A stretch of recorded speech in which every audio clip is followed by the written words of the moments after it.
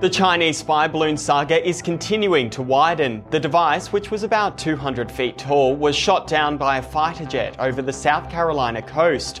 Now, US officials believe it's part of a wider fleet spanning 5 continents, as Secretary of State Antony Blinken warns America was not the only target. Washington says the suspected surveillance project was being operated from one of China's coastal provinces and observed numerous countries, including Japan, India, Vietnam, Taiwan, and the Philippines. So, as distrust grows between two of the world's greatest powers, are we drifting towards another Cold War? Hello, I'm William Howard. Great to have your company. For more, I'm joined by Chinese affairs commentator David Zhang. David, thank you for your time today. Was Washington's decision to shoot down the balloon just anti-China hysteria, as Beijing likes to call it? Absolutely not, William. I think it was the right decision to do so. And many in the U.S. were calling to have it shot down as the moment it entered the United States, as we understand that this is sovereign U.S. Airspace, as well as the sovereign U.S. continental land. Therefore, the U.S. has every right to do so, as China did back in 1974 when a U.S. Spy balloon of similar kind entered Chinese space. The Chinese actually shot it down back then, so I don't see any reason for doing this. And I think this fits into the context of what China has been doing worldwide, as reported today, as you mentioned. They are sending these around the world. Okay, so on that, how common are these spy balloons and what do they actually achieve? Great question, William. To be honest, this is probably the first time we've publicly known about China's spy balloon program. And I believe these serve a slight different purpose than their spy satellite systems, as this can travel relatively slowly across a certain period of time to capture more detailed images, and it seems, according to different sources, have the satellite transmission capabilities to send that information in real time back to China. And I believe this is all part of a gray zone warfare, or is part of the unrestricted warfare context, where China employs multiple different aspects of trying to gather intelligence, trying to find information. And I think this fits into that context. However, like I said, this has been the first time that I've heard about this type of behavior. But I do understand that militaries around the world have been using spy balloons or even just high altitude balloons.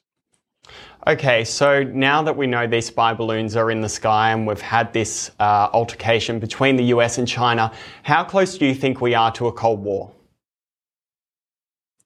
William, I believe we're already in the very early stage of the Cold War. If we consider what has been happening with the U.S.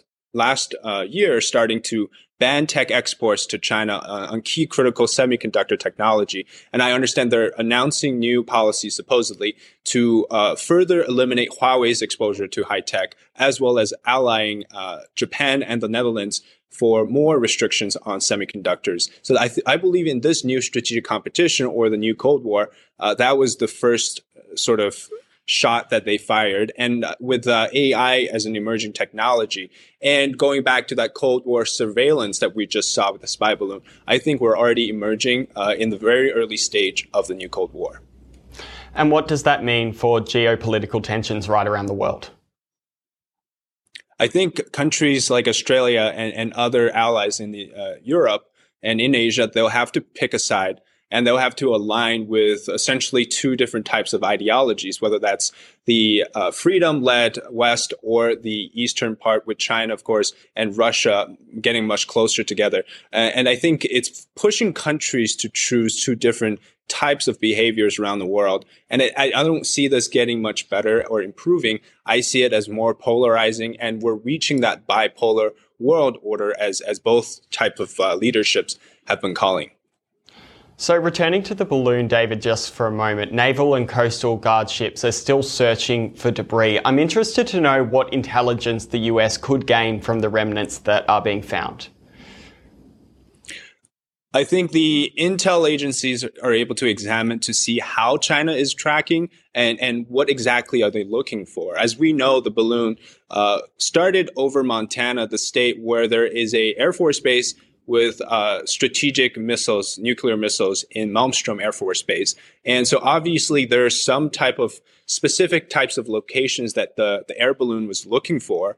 So they're able to figure out what exactly are the information they're looking for. And they're also likely to know what type of transmissions or how often these are sent back to China, if they're in real time or if they're stored and somehow recaptured by China. And what exactly is whether it's been maneuvered or it traveled by air, what type of trajectories and that type of information they're looking for, plus anything to do with location data, with any other.